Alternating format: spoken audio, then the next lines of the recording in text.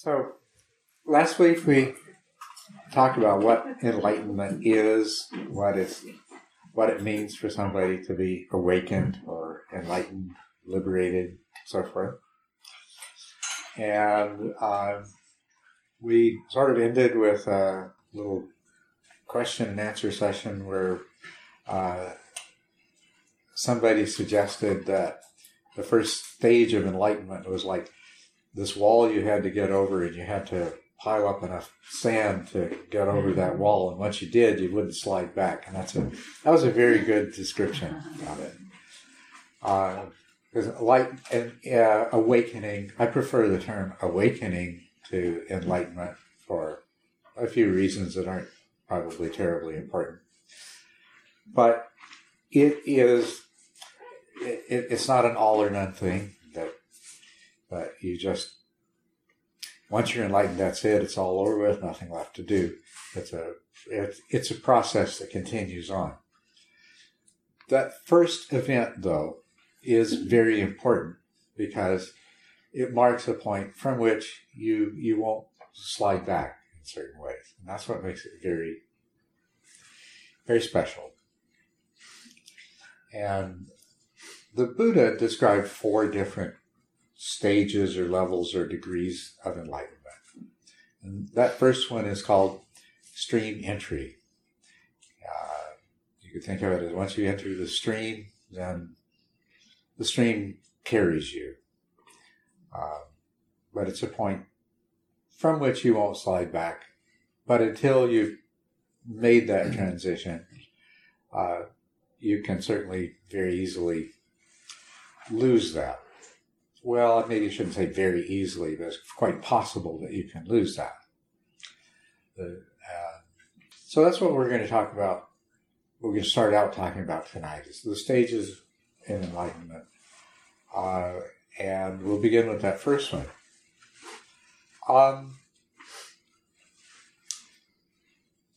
Most of you, if you have read or thought about it at all, have probably gained a strong impression that when this happens, it's this sudden special thing that happens, like a thunderbolt from the sky or something like that. Sounds rather magical. There is a term for that moment. In Pali, it's called Magga Pala. These are 2 words joined together. Magga means path, and Pala means fruition.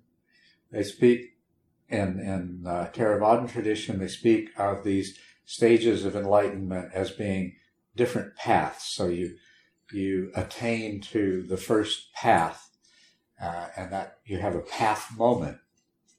And then having achieved that first path, having become a stream enterer, then there is a fruition that's associated with that. And part of your practice from that point is to repeat that fruition experience. Pala is a word that means fruition, and Pala Samapati means basically to immerse yourself in that fruition. In Sanskrit, which Mahayana Buddhists use, the language they use, it's called Darsana Marga.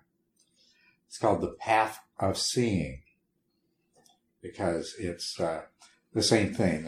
They refer to these as being different paths, although they've added a few paths before that are things that a person does before they reach the first stage of enlightenment.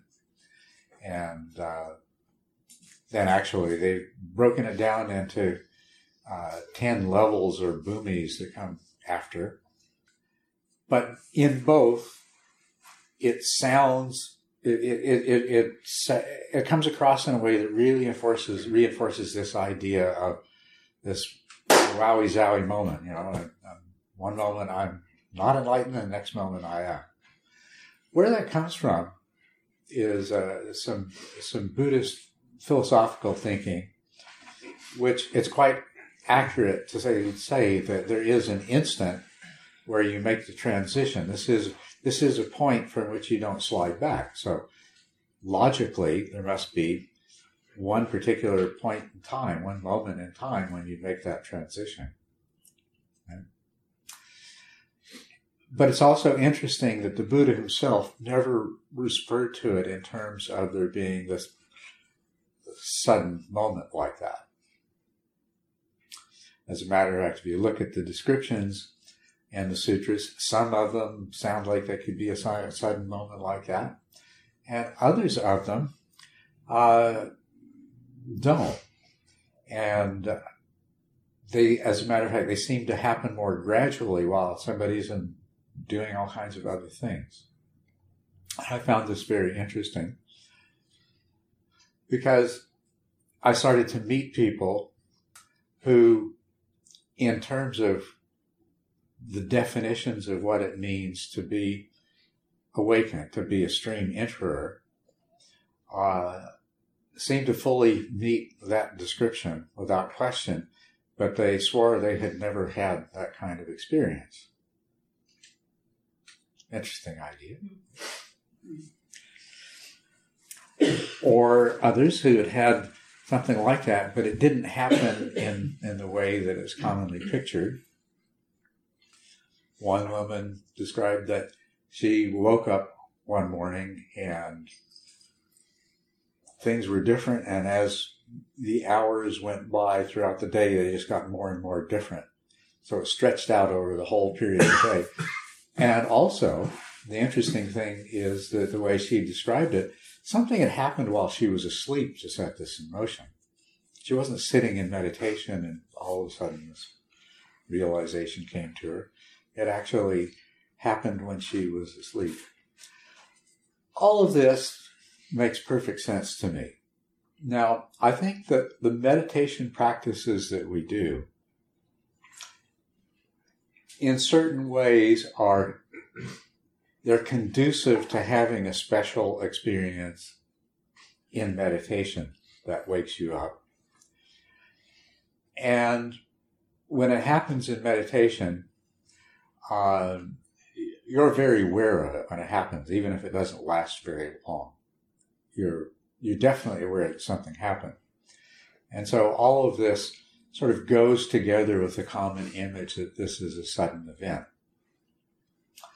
But when you reflect on it, it's an ongoing process of change that has reached a crucial point. And as a matter of fact,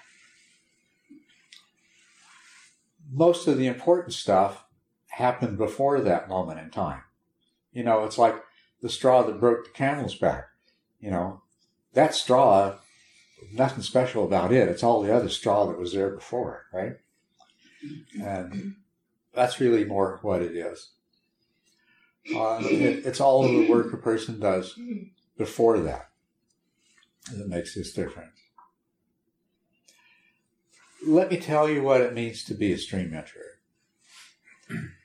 To be a stream enterer is to realize to the depths of your being that you are not your ego self. You are not this idea that you carried around for so long of who you are. As a matter of fact, when you look closely at it, there's not even an idea of who you are. There's a whole bunch of different ideas of who you are that are kind of mixed up with each other and give and take different times, different situations, and it's constantly changing. But I'm sure all of you have this feeling of, I am this person with these attributes. I don't like these things and don't like these things, and I feel this way about them things and a different way about other things. And I have these thoughts and ideals and wishes and hopes and these things that I fear and everything else. And you identify with that. I have all these characteristics. You know, you might dwell on the positive ones or the negative ones, but it's a bag of transient attributes that you tend to identify with. One of the things that makes somebody a stream entrant is that in the depths of their being, they have realized that whatever I am, it is not that. The second thing is that up to that point, they might have believed in rules and rites and rituals and the powers of things like that. Most people have a whole lot of little superstitions they carry around. How many of you have little superstitions? It's pretty common. Almost everyone does.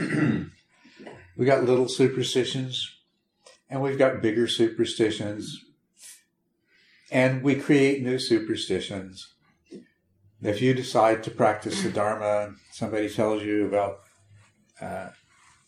right speech, right action, right livelihood, you'll create a superstition about that. That somehow there's some magical properties associated with you doing or not doing those things. Well, as a matter of fact, absolutely everything you do, even everything you think, has consequences, and its biggest consequences are on you. But there's absolutely nothing magical about it. And so one of the realizations that a person has when they become a stream enterer, it's the same way. It's like all these different superstitious attitudes that we've carried around, about some power outside of us, or powers, or some powers that rituals hold, and things like that. All of that dissolves in a much clearer understanding that everything is causally connected and that there's nothing that stands outside of that causal matrix that is magic. There's incredible power in the universe and in everything, but it's not some kind of other power. It's actually an own power that happens. And then the third characteristic of a person who's achieved stream entry is that up until that point, from time to time, they might have found themselves doubting, is this really possible? Is this true? Does it happen this way? Is what I'm doing, can this ever lead to it? It's very natural to have those doubts. It's programmed into us to doubt anything that doesn't give us pretty much, right away satisfaction. And it's a good and natural thing that we have that, because otherwise we waste a lot of our times and anybody that comes along could exploit us with whatever nonsense they wanted to lay on us. But we're born doubters, which helps to keep us on track and not waste our times and be exploited quite so much. But of course, there are certain things that once we experience them, there's no doubt anymore. There was a time when you were a child where your mother might have told you over and over again, don't touch the stove, it's hot. And the doubting part of you didn't believe it, but then there was a day you touched it, and after that, from then on, there was no doubt. And that's the other thing about stream entry is that what you've experienced, what you've understood, has confirmed for you that, well, yeah, there is something to this after all. And of course, it's very highly motivating. It's part of the reason that you can't ever fall back is that you now have that conviction. So that's what it means to be a stream enterer. To have overcome the three fetters of attachment to personality view, the belief in the power and efficacy of rites, rules, and rituals, and doubt about the validity of this path. So that is the first stage of enlightenment. First stage of awakening. And we talked about a little bit last time about what that's like. Because you know you are not your ego, it spares you a lot. Think of how much of your suffering just obviously, in a quick reflection, how much of your suffering in life is due to your attachment to your view of yourself as your ego, right? And, you know, it's one of those things that up here intellectually we can realize it isn't true, but in our heart we believe it is true, and that's why when something happens, it hurts.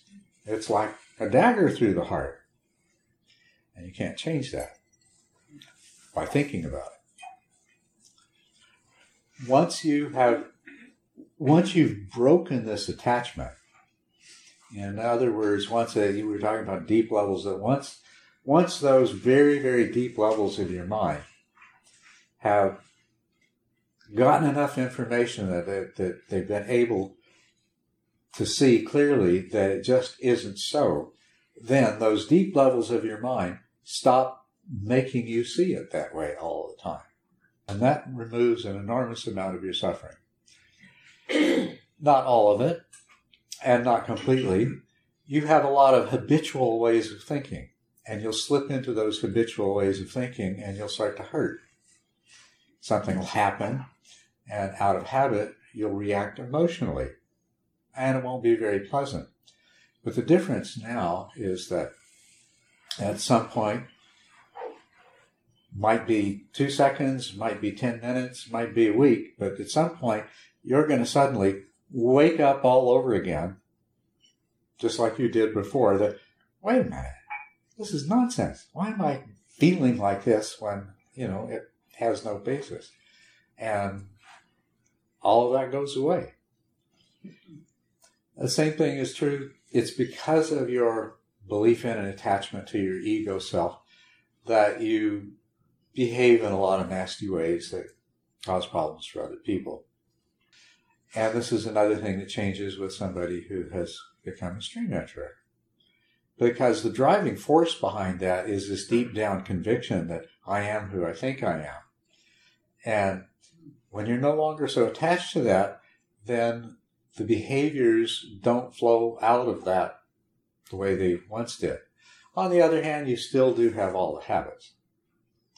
And you may find yourself doing and saying exactly the kind of things you did before. But that's the difference. You find yourself and you say, in the same way that, whoa, why am I doing this? And you immediately set about trying to fix it and make it right, because that's the only thing that makes sense to you to do. Yes? So, if you come to the knowingness that you're not who you thought you were, and you have an ego detachment there, then you're in limbo land, unless what accompanies that, it would seem, is that you're identifying more with that taproot we were talking about, that deeper thing. So then that leads you then into the next stage. I mean, it seems to be you can't be in limbo land. You have to be somewhere. No, it's true. It leaves you in a limbo land. And so people that have, who have awoken to the fact that they're not who they thought they were, generally try to make sense of this, and they try to figure out who they really are. Because in this first stage, they've just learned they're not who they always thought they were. It's actually not until the fourth stage, the fourth path, what's called becoming an arhat, that you lose this sense of being a separate self. And so here you are, you know you're not who you thought you were, but you still feel like you're a separate self. So you try to figure out, you try to reconcile that feeling with what you now know. And the most typical thing that a person does is they try to identify with consciousness. I am my own consciousness. Consciousness is me. And as I spoke about earlier before the break, there's some truth in that. But there's also a glaring error in that. You see, you are not this little tiny bubble of consciousness. That's the illusion. And what a person will do, of course, is always say, oh, I'm consciousness, but I'm not this person. That must mean I'm God consciousness. I'm universal consciousness. I'm cosmic consciousness. That's my real self. What they're doing is they're putting a label on it that makes it something bigger than this individual self to reconcile with the fact that they know they're not this individual self they thought they were. And that label is allowing the feeling to still there's a kind of a cheating going on in the mind. We're going to give it a universal label, but then we're going to still feel like it's separate, right? And that's where somebody is on this path until they reach the fourth stage.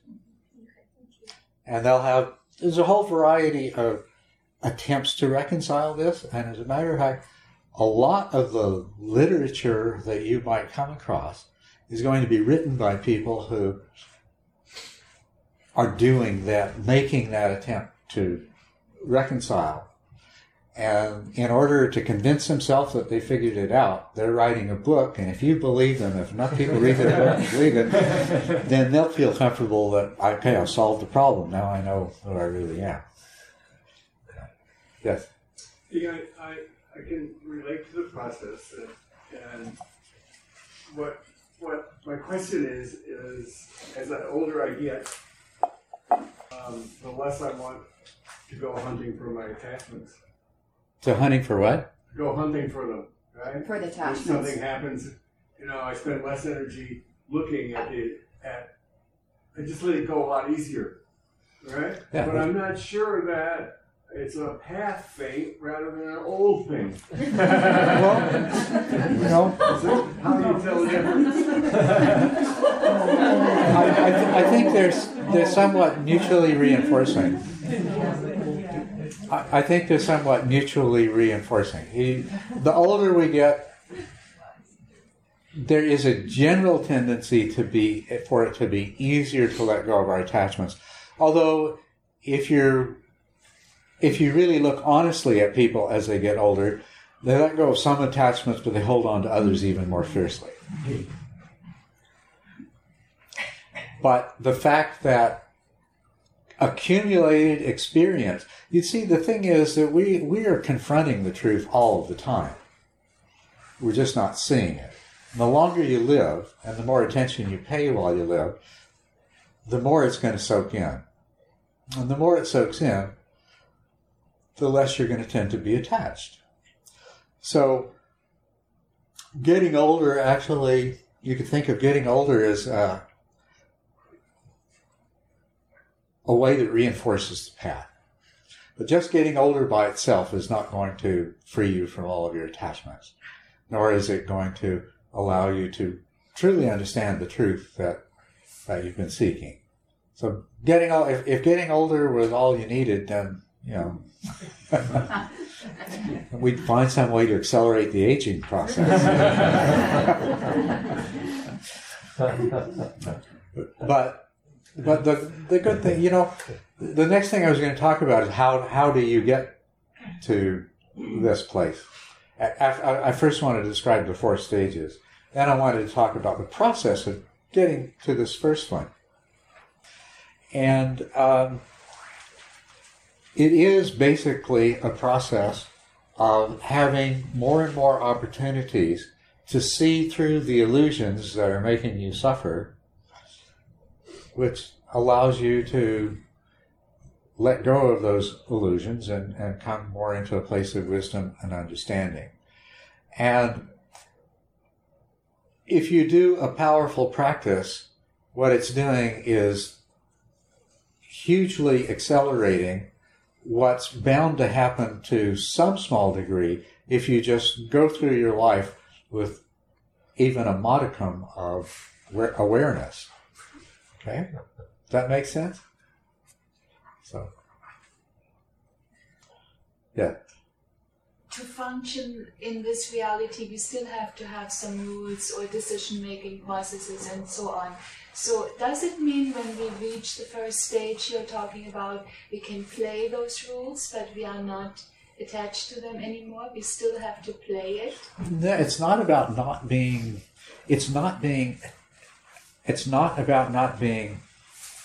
attached to rules so much as it's about not being attached to the belief that following rules has some special power.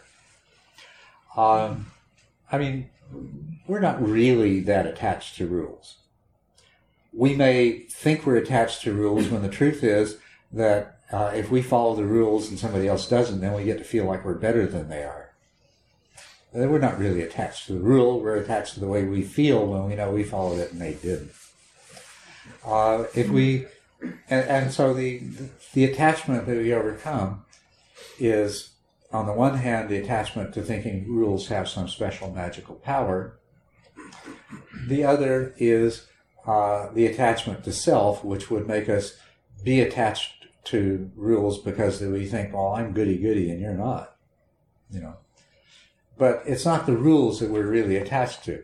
The rule, and believe me, what it absolutely is not is that when you reach not just the first stage of enlightenment, but even when you become an arhat, it is absolutely not the case that rules don't count for you anymore. That's the most absurd bit of nonsense that has been perpetuated, and sometimes hear that. Rules exist for a reason. There's good rules and bad rules, better rules and worse rules. But what makes them good or bad is how well they work. And they have a necessary place. A rule is something that if you don't know which way to go, I have a rule. I say, how do you get from here to the campus? Well, you go along Grant and you turn right, next light, and then you turn right again. So the rule is you keep turning right till you get where you want to go, right? Because you didn't know where you were going. One of the things that does change as you become progressively more and more awakened is that you don't have to blindly follow a rule, because now you understand why that was a rule in the first place. You have an inner compass based on wisdom that, so awakened people aren't people that don't follow rules because they don't have to anymore. Awakened people are people who do the same thing, but it's not because they're following a rule, it's because now they know why the rule existed. Do you follow me there? Well, I think I meant more or less rules, but opinions, and what you talked about, the ego thing, and the functioning, the making decisions, discernments and things. So we still have to do that, but when we are detached a little bit from that, maybe we can play it differently and not looking at the outcome. You still have to follow those, right? Mm-hmm. On some level. Yeah. It's a progressive process. Where you've arrived at, I have to talk a little bit more about what happens if you have a Maggapala moment or a Darsana Marga moment. If you have a special moment that changes you, what that moment consists of is that typically it happens you're sitting in meditation, but it could happen after or something like that. But all of a sudden, your mind stops doing what it always did before. Literally, your mind stops. And in that space created when your mind stops, you realize what it was the mind was doing all along. Okay? Because, now this is another important point. Your mind could stop like that, but if you hadn't done the work necessary, metaphorically, what we talked about last time, piling up all the sand so you can get over the wall to get to the place where you don't slide back. If you hadn't done that, your mind could stop, and it would be like, oh, wow, what was that? Mm-hmm. Oh, well, I wonder what's on TV. We would recognize it. Yeah. It would have done nothing. It only has meaning because it's now,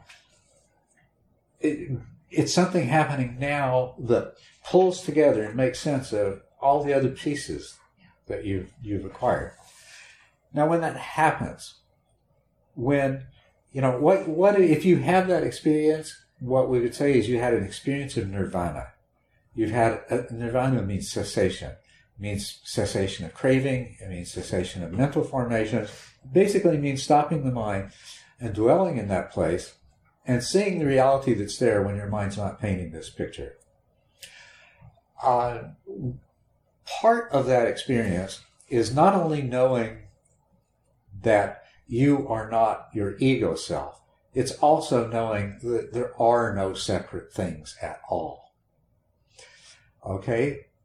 When you come out of it, you still know that, even though you still feel like you're a separate self. You know that you're not. So once again, it's the difference between here and here. Heart says, I'm a separate self. I've always been a separate self. But head says, wow, I remember what I saw, and I'm never, ever going to forget that. I'm not really separate. Now, that's information that when it comes to how you interact with other people, it adds a whole new dimension. Before that, the rules were one-dimensional. Don't lie, don't steal, don't hurt people, right? It was one-dimensional. And yeah, you kind of understood why, I shouldn't do that. But now it's got this whole other dimension that comes from knowing that you aren't separate from them at all. Okay? That's what it means. When somebody who knows what they're talking about says that as a person becomes awakened, that rules don't apply the same way. They don't mean that they don't have to follow them. They mean that they're going to follow them from a place of genuine, deep understanding, not from a place of either believing it's going to have magical effects or any of these other things. Okay. Yes?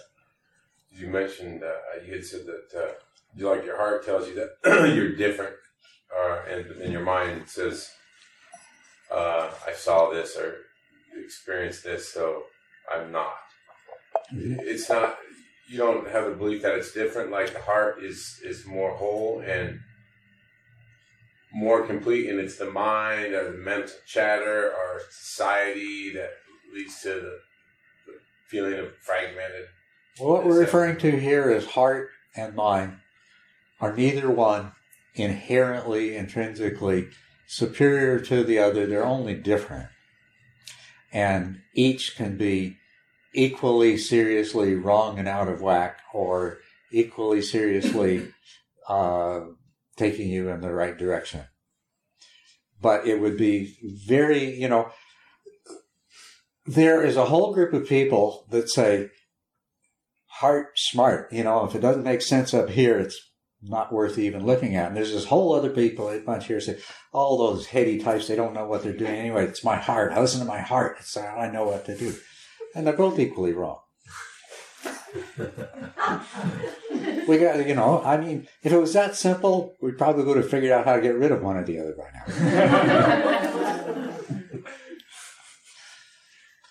So, you can get just as much off track heart-wise as you can head-wise.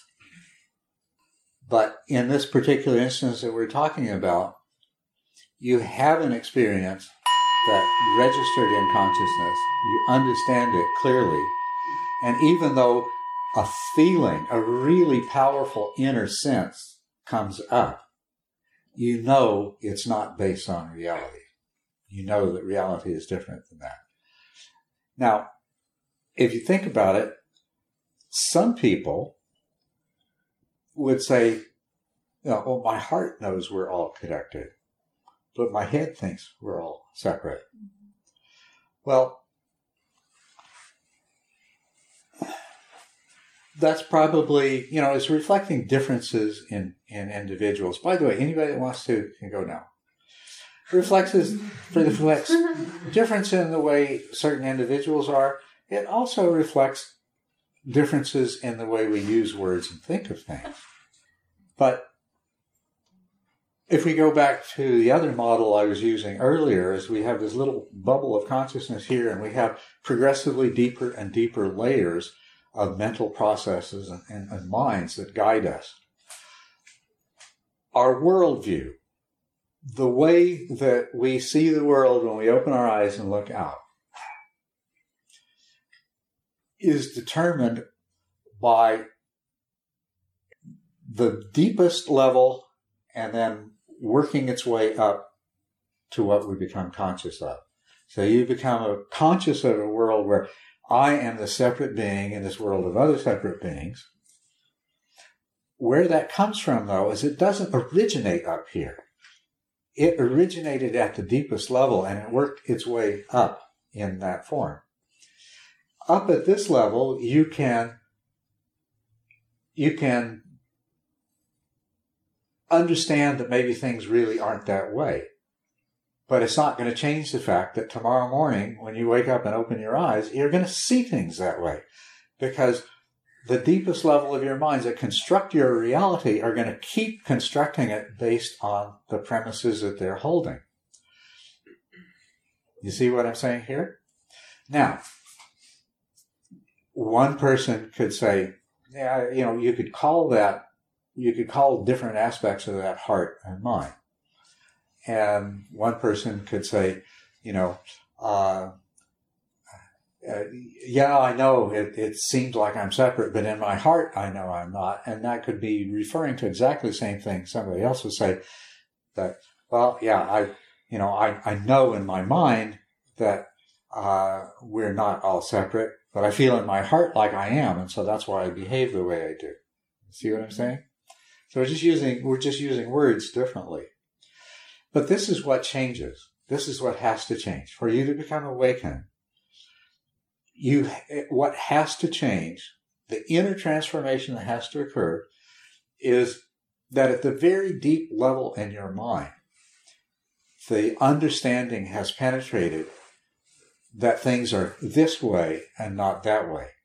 The way you see things right now, your worldview, is because at the deepest, and I'll use another word that can be confusing, at the deepest intuitive.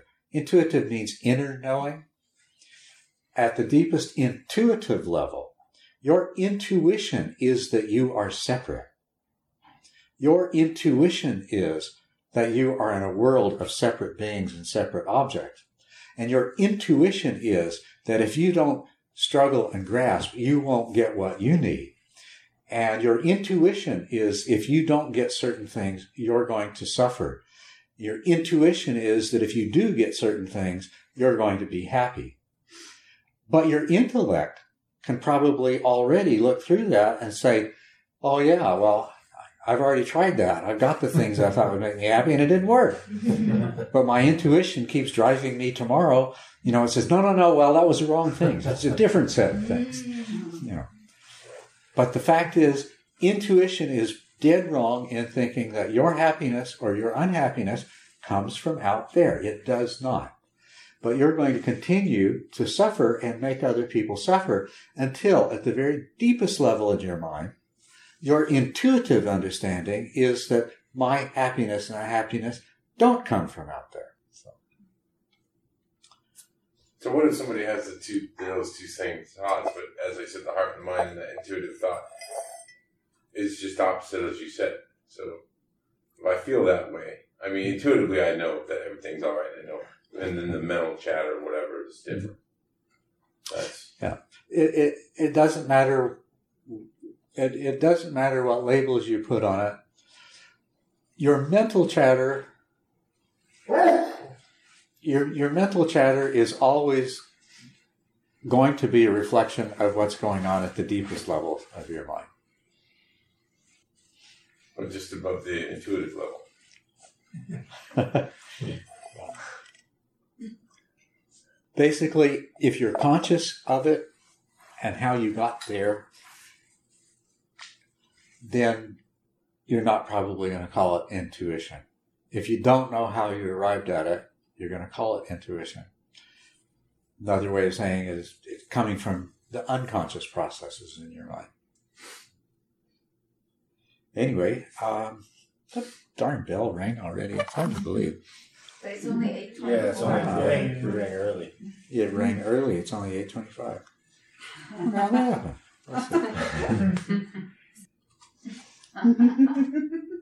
Okay. Well, many mysteries. So I have very little time. Let me tell you a little bit about the other 3 stages in this process. Okay. And and this will have to wait till next time, I guess. We'll talk about how you get to that first stage. And of course, that will help us understand a little bit more how you get through the others. But the second stage, well, first of all, there's another name for this first stage other than stream enterer. It's also the 7 times returner. Because this person who's achieved this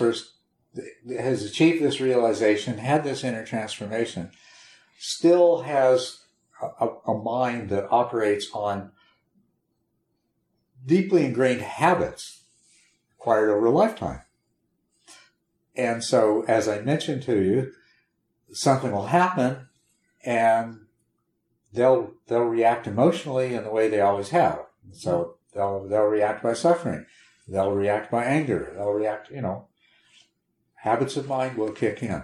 So even though they have attained to wisdom, even though they have awakened, they've had an experience of awakening.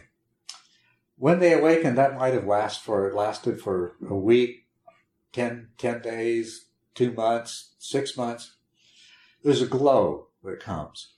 And the understanding is really right up front, and it's always there. But over that period of weeks or months, it tapers off. The glow tapers off. You still know what you knew, but it's not quite as upfront anymore. And that's why this person who's only achieved the first path will keep slipping into these. He'll keep returning, right? And in the older traditional ways of speaking, to return 7 times is more than just a few, but not a huge number. And it doesn't mean between 6.5 and 7.5. It means more than a few, but not a huge amount. This is what brings them to the second stage. They realize that desire and aversion is driving their thought processes, their actions, their emotions, and everything else.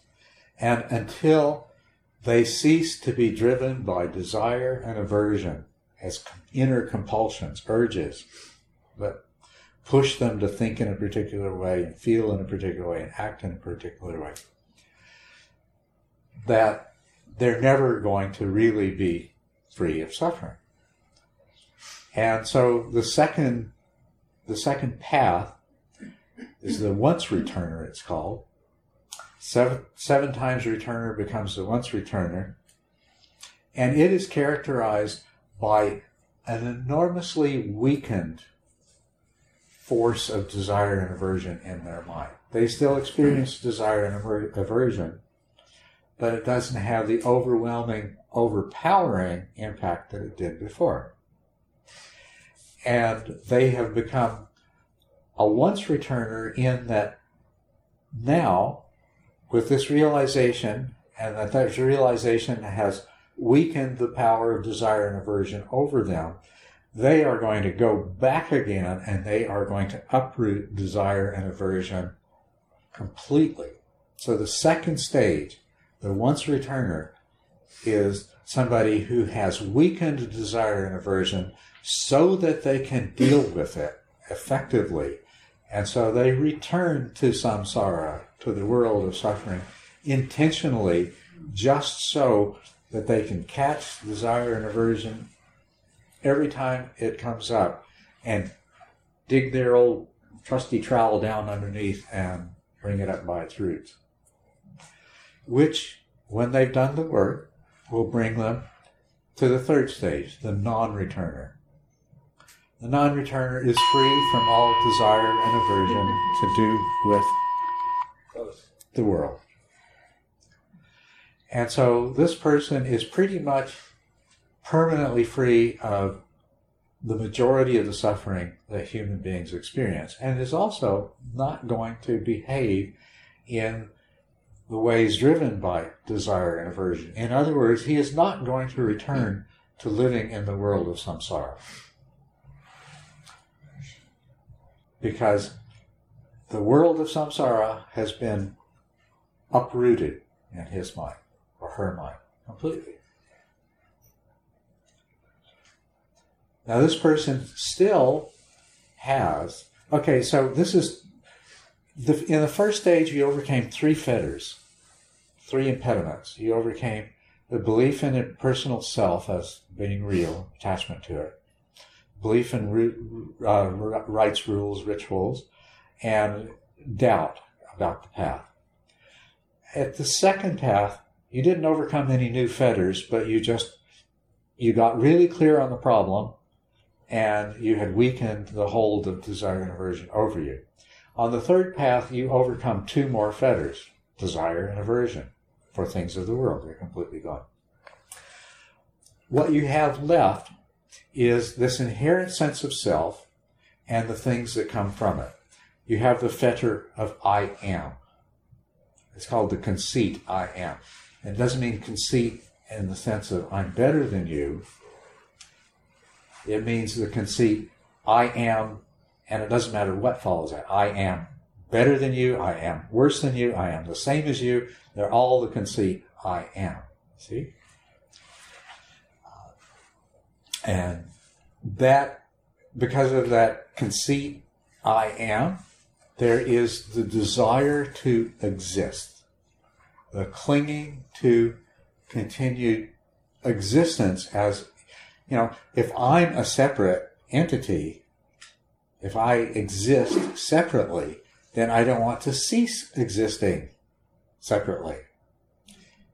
Even though part of me has learned by now through the achievement of 3 successive path attainments and through a whole lot of pala samapati, of dwelling in nirvana, I know that I'm not separate, but the part of me that feels like I'm separate doesn't want to cease existing. Right? And so there is 2 more fetters, which are basically the desire to exist in the fine material and immaterial realms, the realms of the mind and the spirit, to continue to exist in this place of feeling like you're a separate self. And then the other things associated with that is there's a certain restlessness of spirit. The calm, the bliss, the tranquility is not perfect, because there's this part of you that's basically clinging to existence. And so the non-returner still has these. And the non-returner is someone whose task now is to completely overcome that inherent sense of being a self. And when that is overcome, all of these other fetters disappear. That make sense to you? Oh yeah. It's actually a very, it's a very logical process. It's a very understandable process. And when you understand it, it does. It makes a lot of sense. And there's really nothing about it that is mystical in the sense that it's not comprehensible. It's all entirely comprehensible.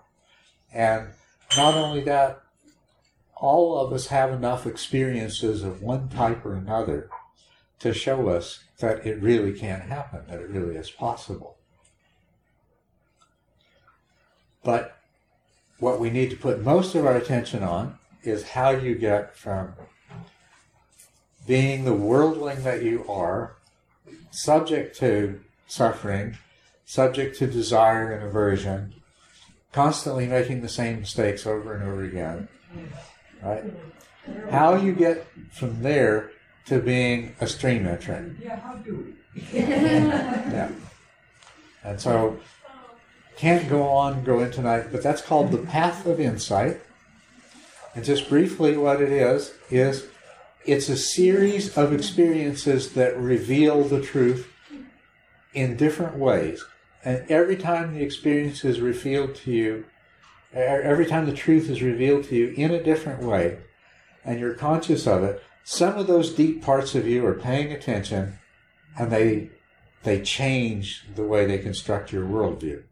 Those are the straws that when enough of them accumulate, the last straw is going to break the camel's back. In other words, there's not going to be enough of that intuitive misperception left to keep driving you in that same way.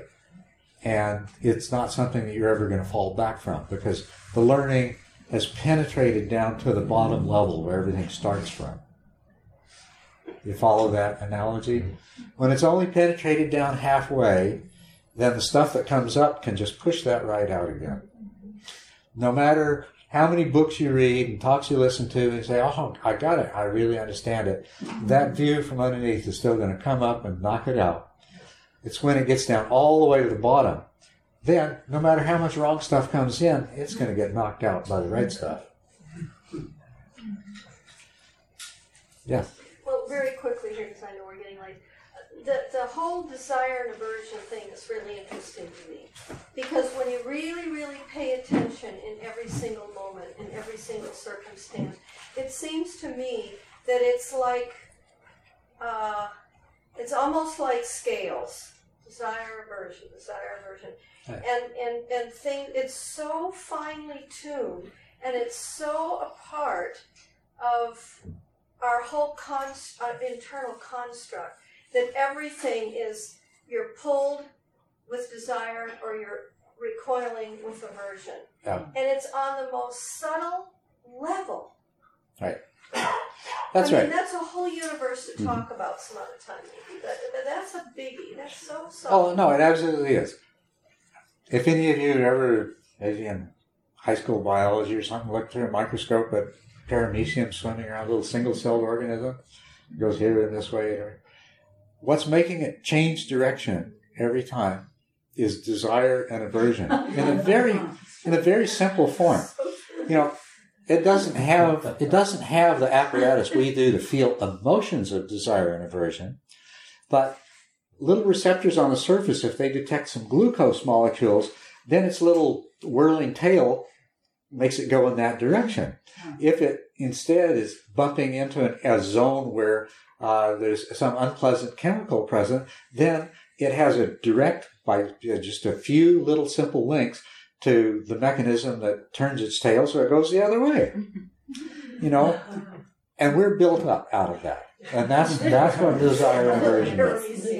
So you're absolutely right. It's driving us all the time. There's an anthill on Edison Street you can observe every time you go to the center where that's happening constantly. The ants are going in, they're going out, they're going in, they're swirling, they're moving closer, they're moving far away. It's all there, right outside. So, It's all I there. think all of us have had a brilliant second here or there, again and again and again, where you say, I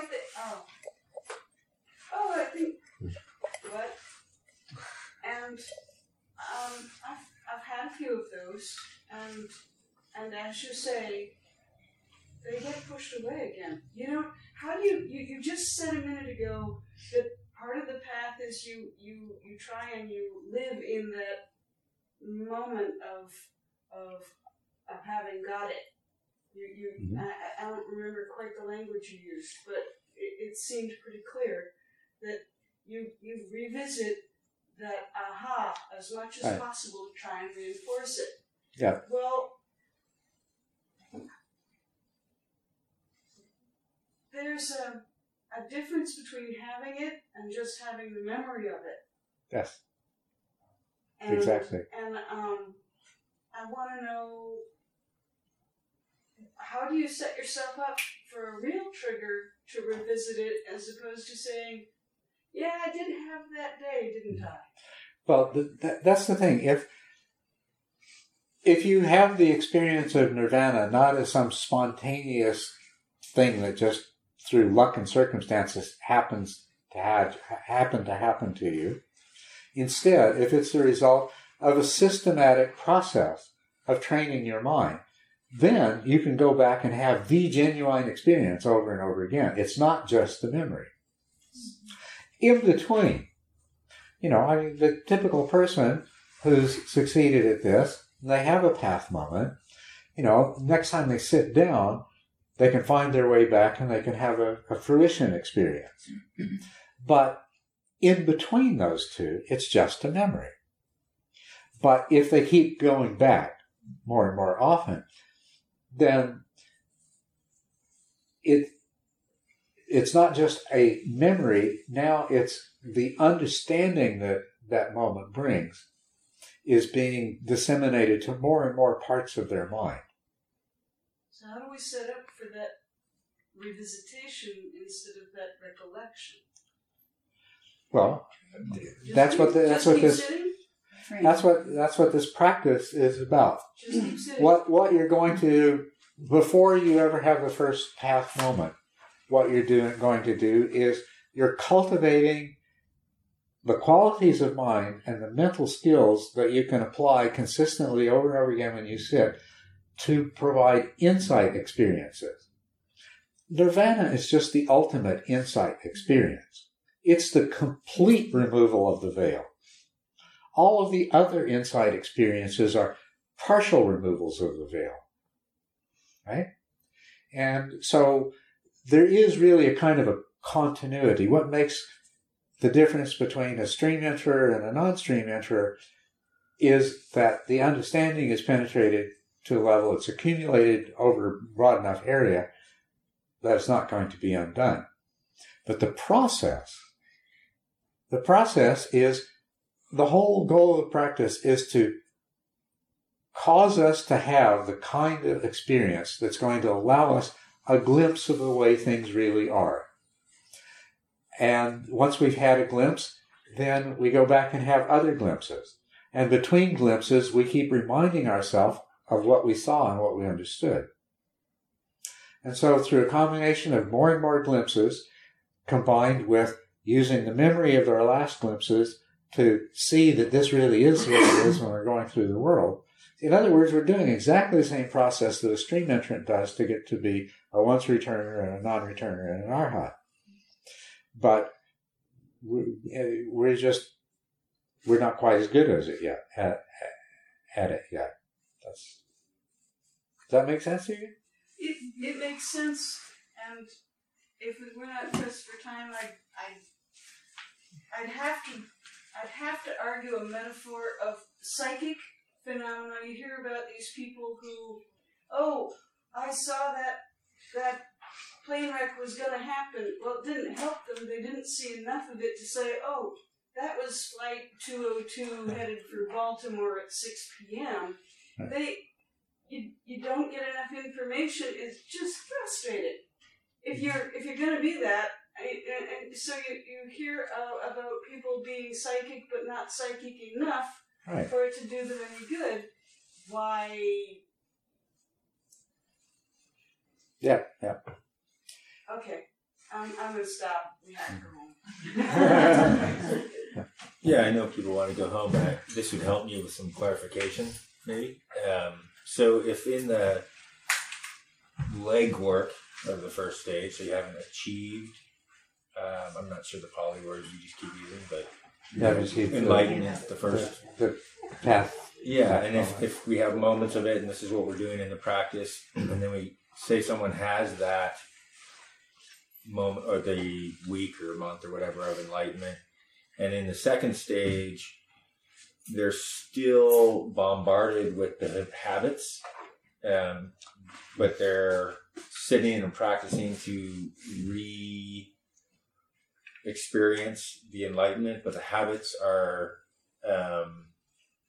they're not different than the first one, or you're just aware that they're there, you're separated from it? Okay, let me just clarify here. Thank you. Okay, the first stage of enlightenment, there is this period coming up to the first stage where you're a worldling, right? Mm-hmm. And you have experiences, but they don't penetrate deeply enough. Between the first stage and the second stage is where the habit energy of the mind is really, really powerful. That's why. Yeah, I'm on the same page with you there. Okay. What I was curious about, thank you, I wasn't as clear about that as you were.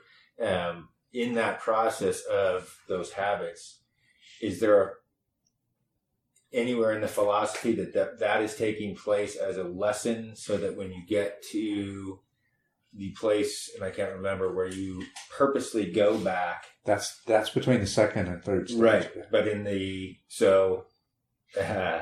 apologize, I'm confusing the stages here. But after the first stage of enlightenment, the habits are strong.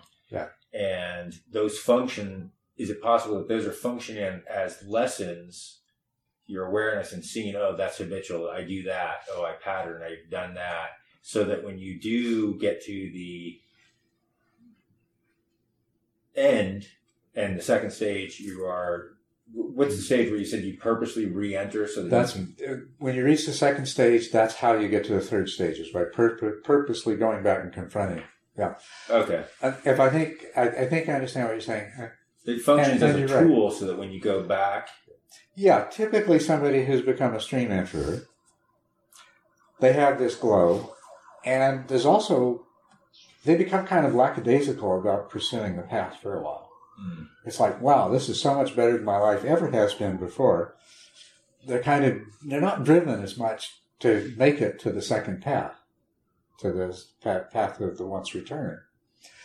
But what brings them to that is they do keep coming back. They do, the habit energy does keep overwhelming them, and they suffer again. And at some point they say, okay, enough's enough. Let me go back to work. It's time for me to do something about this. And, I can only speak for my own experience, but for me, it came just as a really clear realization one day in a meditation retreat that, there is only one truly wholesome mental state my mind is ever in, and that's when there's no desire and aversion.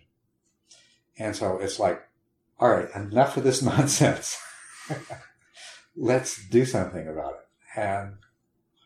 And that was a part of second path.